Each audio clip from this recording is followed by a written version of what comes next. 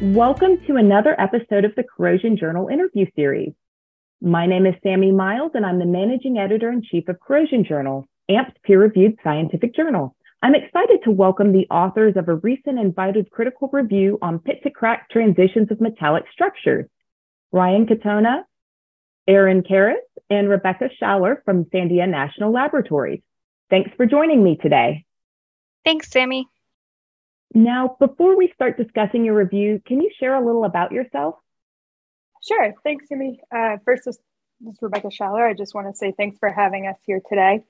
So a little bit on my background in corrosion, basically. I started at UVA with my PhD there in materials science. My advisor was Professor John Scully.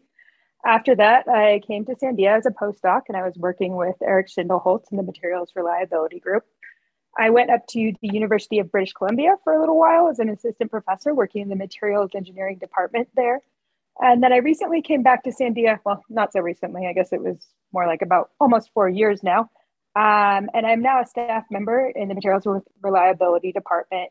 The primary focus of a lot of my work is working with the spent fuel waste storage and transportation program, looking at the potential for chloride-induced stress corrosion cracking to occur on dry storage canisters.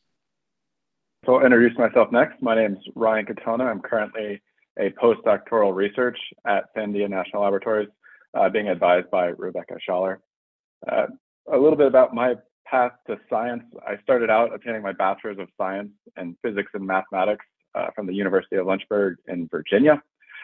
I then went to UVA, where I obtained my PhD in materials science and engineering, being advised by Professor Robert Kelly. During that time, I was fortunate enough to also obtain an internship at Sandia, working under Eric Schindelholtz as well as Rebecca Schaller. My overall dissertation topic was on localized corrosion and stress corrosion cracking in atmospheric environments. After my internship and after graduating with my PhD, I transitioned to a postdoc, again working under Rebecca Schaller. And current efforts again support the research Rebecca described, but also including modeling aspects of different material systems, as well as running our stress corrosion cracking lab here at Sandia. And I'm Aaron Karras. I got my start as a electrical engineering student at Colorado State University. And during that time, I was an undergrad intern at Sandia, where I developed a love for materials and materials engineering. So that inspired me to pursue my graduate studies at Arizona State University, where I studied material science and engineering under Dr. Carl Saradsky. I then went on to be a postdoc under Dr. Rebecca Schaller and Dr. Michael Melia. And I recently transitioned to a staff position at Sandia as a material scientist. That's great. Thank you for sharing. And I guess kind of related to your background, what really got y'all interested in the topic of your review paper that we're going to be discussing here in a bit? Yeah, so I think a lot of it stems from, as we all mentioned, we work in the spent fuel waste storage and transportation program. And as a part of this program, both the DOE and NRC identified a few years, maybe about 10 years ago, they did a gap analysis report. And they identified stress corrosion cracking as one of the potential gaps in long-term storage of spent nuclear fuel. So our research at Sandia focuses a lot on if stress corrosion cracking were to occur, predicting when and where that might occur across these canisters. One component of stress corrosion cracking is obviously the initiation of a crack. And that could occur due to a pit to crack transition. Essentially, a corrosion defect occurs on the surface. A corrosion defect might exist in an existing stress field. And if those stresses are high enough, that could cause stresses to concentrate where that defect is and transition to a crack. So it could be a crack initiation point there. So we wanted to look through, before we started studying it, we wanted to kind of mine the literature and see what was out there in terms of research on pit to crack transitions or stress corrosion cracking initiation. So we collected a lot of information on this, but we found that there were still many areas for potential growth in this field or areas for potential study. So a lot of this information, we also found that it wasn't just pertinent to dry storage canisters or even just austenitic stainless steel, but that could apply to a lot of other industries such as aerospace or infrastructure, et cetera. So we thought it was a review that might be of broad interest to the community.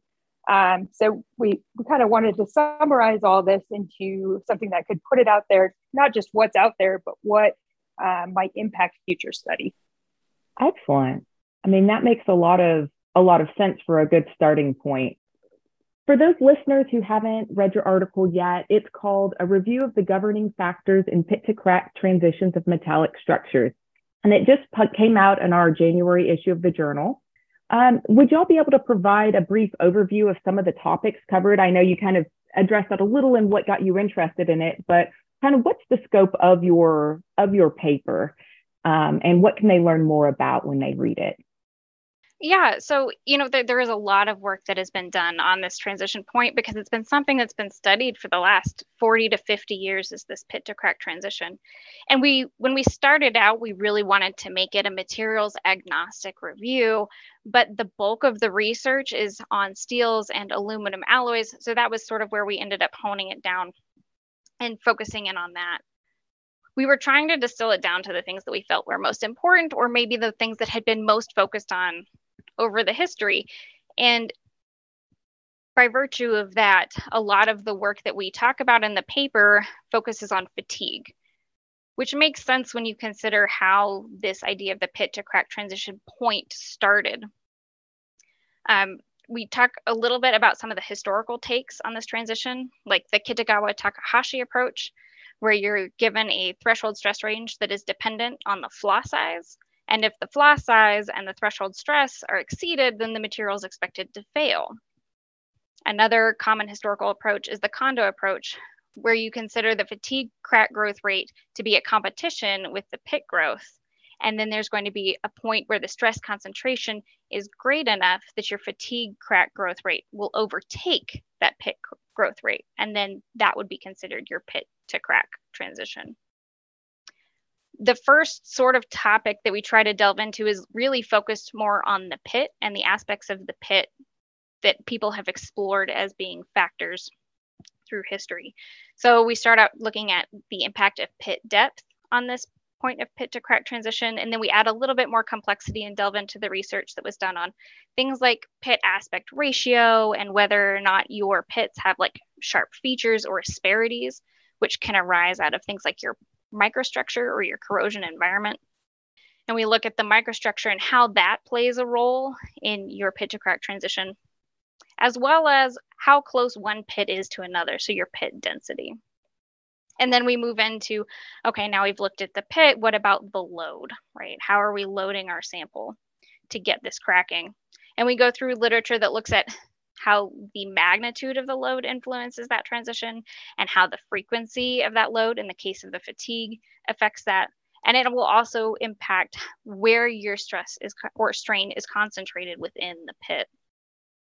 And we look a little bit at the impacts of the residual stress also on this pit to crack transition.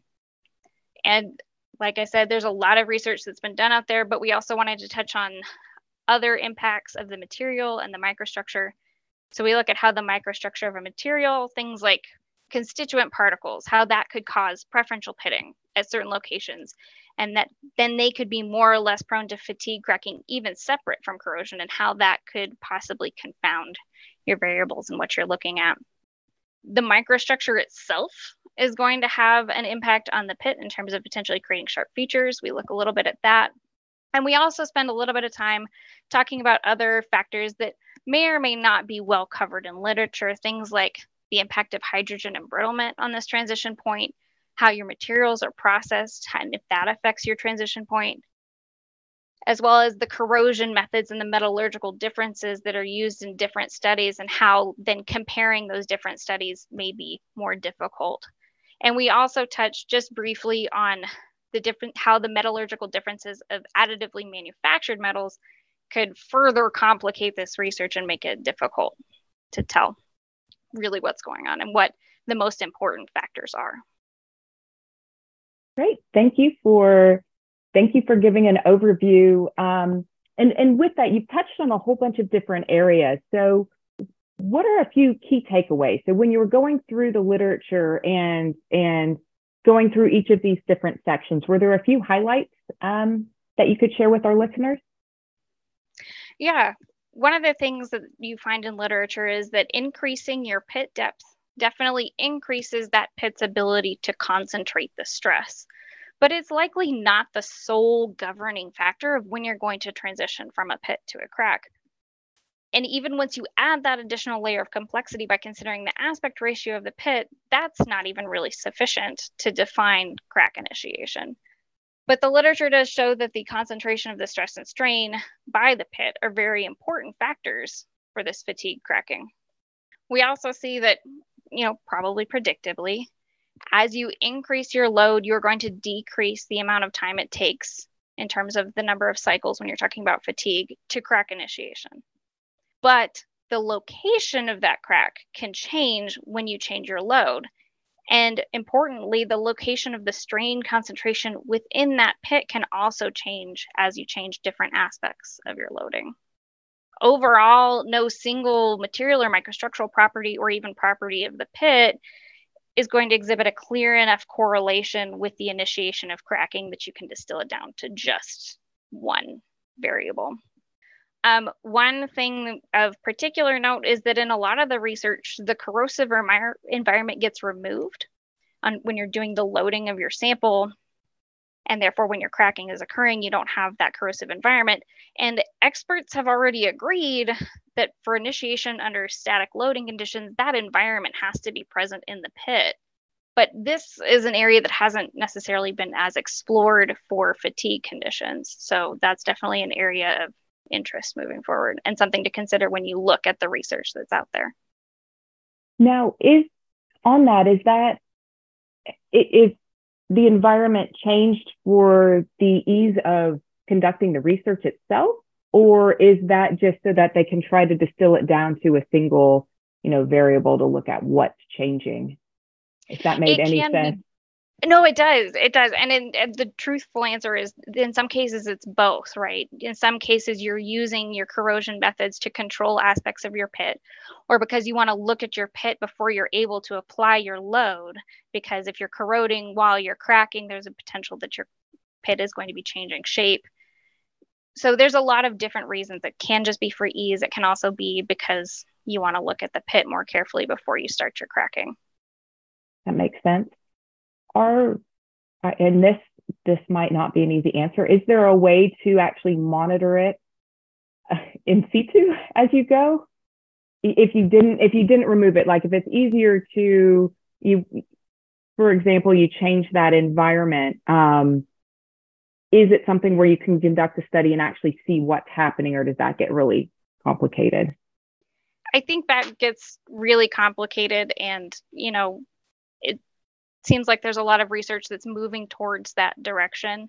But particularly when you're talking about working with something that's corroding, you have to be careful about what kind of instrumentation and how close you can put it. And right. The time scales of those techniques may or may not be conducive to looking at fracture and pit growth on the scale of time you're interested in. Right. No, that completely makes sense.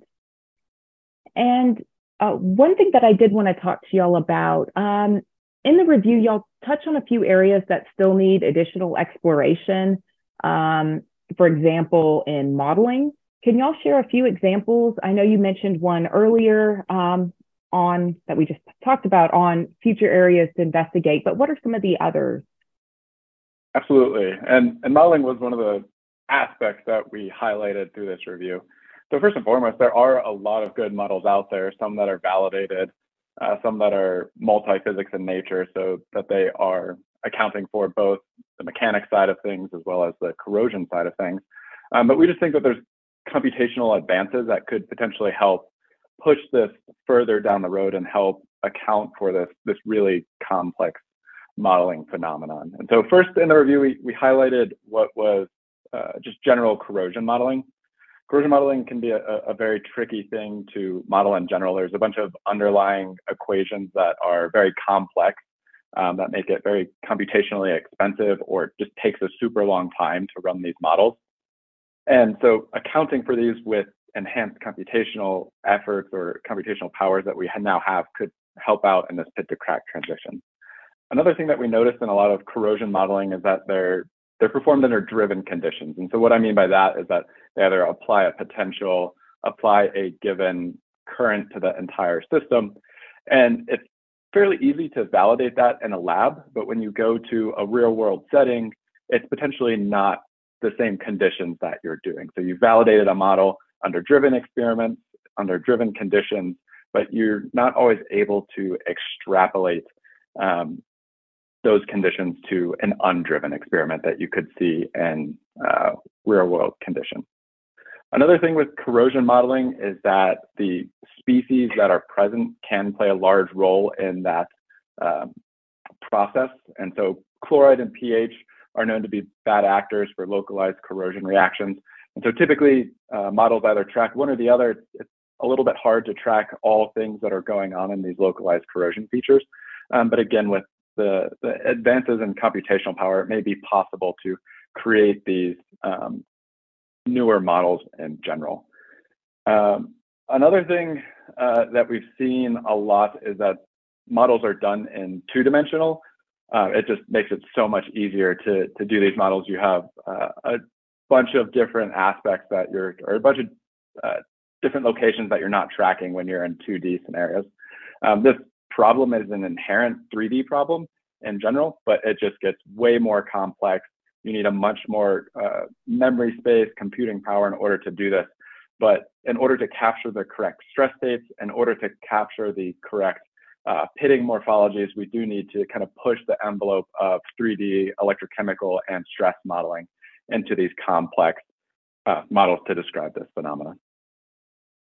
With that, are y'all working on, are any of these problems that y'all are looking to tackle, some of those, how to do some of those maybe 3D models or anything else? Or are you aware of other people who are starting to do research in this field, or that area, I should say? Yeah, we're working currently on it at Sandia and various different avenues, maybe not directly for the pit to crack transition. At the end of last year, we published a paper looking at electrochemical conditions in a propagating crack. So it's after it's transitioned from a corrosion feature to a stress corrosion crack. And so we've highlighted some key important variables for that modeling scenario. We've subsequently started to transition that to a 3D model. It just takes a very, very long time, as I mentioned, in terms of computational power. But we are starting to develop 3D models for corrosion-related phenomenon, especially in these highly occluded, very small environments that we're interested in. And are y'all hoping that other researchers pick up on this as well to they read your review and they go, oh, I didn't realize there was a gap in, X, Y, Z. Let's explore this. Is that one of the long-term goals other than y'all's research itself? Most definitely. And how we wrote it from a material agnostic standpoint, or just trying to cover all materials, that's one of the goals that we were doing. Even one thing that's highlighted in the review, if we made one model for just the pit to crack transition itself, you could even divide that model into just a pitting model or to just a cracking model. And so you can kind of start to develop one model and parse it out to other material systems or other degradation modes that are potentially happening in your material as well. Excellent. Now, did y'all come across anything in the literature that surprised you when you were putting together the review? So when you were going back through some of the old studies, was there anything that y'all didn't know, for example? I think, first to start out, there's a lot of good work out there. And there's over 300 references that we have in this review. Trying to summarize that all into one and highlight all the important works is definitely an important part of this. But just a general lack of consensus was kind of surprising to us. That potentially also one detrimental aspect in one material system wasn't transferable to another, or potentially the fact that we transfer principles from one loading mode to another without investigating that phenomenon was something that we found interesting in literature. Another aspect of this is that it is a very, what we like to call a multi-physics problem. And so it takes chemistry, it takes electrochemistry and fracture mechanics kind of to understand this very big problem for our community. And so typically you have potentially a fracture mechanics coming into an electrochemistry problem, and a lot of us have a background in electrochemistry, potentially going into a fracture-related phenomenon. And so we kind of just need that interdisciplinary nature and collaboration to kind of push the ball further down the field in general. Another thing that Aaron had touched on was just how these are tested. Stress corrosion cracking, first off, has very limited amounts of standards in order to test this. And the pit to crack transition, most likely, I think there may be one potential published study out there or standard out there to test this. But it's also very limited in terms of standardizing this across the board. How actually do you test this? And Aaron had mentioned something that I'll kind of reiterate a little bit more, is that it's almost a catch-22 phenomenon. You want really good characterization of your feature to know potentially where a crack can nucleate, but you do remove that corrosive environment. If you don't remove that corrosive environment and you allow for potential crack to nucleate from that, if you don't remove it right away, your corrosion feature could change and your potential nucleating feature could be gone by the time that you look at it.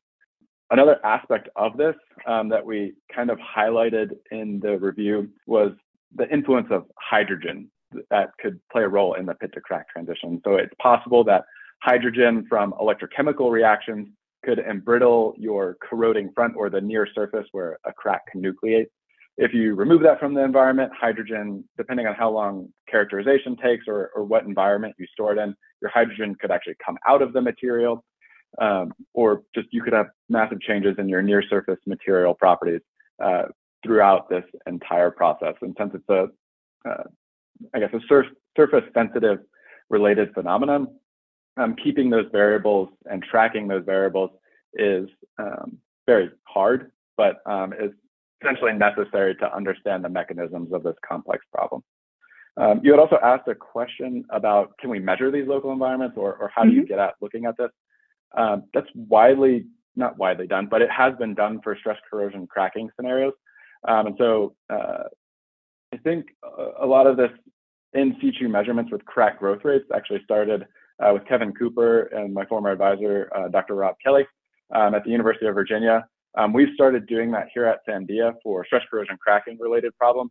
And we know of some work at Ohio State that's being done as well at measuring these localized environments at crack tip related geometries.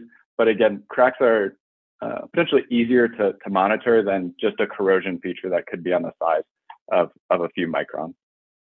Right, and thank you for adding that in and looping back to that question. Before we wrap up, is there anything else y'all would like to add or touch on? I know there's one thing that I didn't mention earlier, and that your article is open access permanently. So if there's any readers who would like to go back and look at it, you don't have to have a subscription to access it. Just go to Corrosion Journal's website to our January issue, and we can include a link to the article on the in the podcast description itself. But with that, sorry, I forgot to mention that earlier, but is there anything else y'all would like to add today?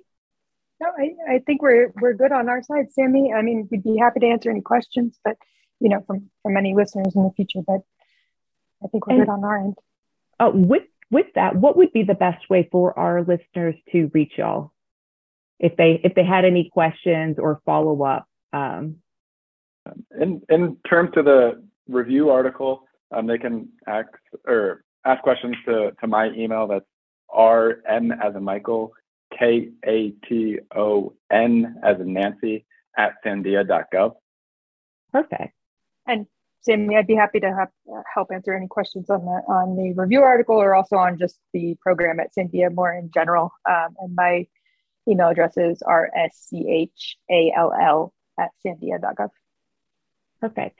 And we will post those on our website as well, so that if people can easily contact y'all if they have questions either on the article or on the program at Sandia. And thank y'all for joining me again. And with that, I'm Sammy Miles. I'm here with Ryan, Aaron, and Rebecca. And thank you for listening to another episode of Corrosion's interview series. If you want to learn more about the journal, make sure to visit corrosionjournal.org. You can subscribe to AMP Podcast if you haven't already on Apple, Google, Spotify, and all the major distributors. You can find all episodes of AMP Podcast on amp.org. That is ampp.org. We'll be back soon with another episode. Thanks for listening.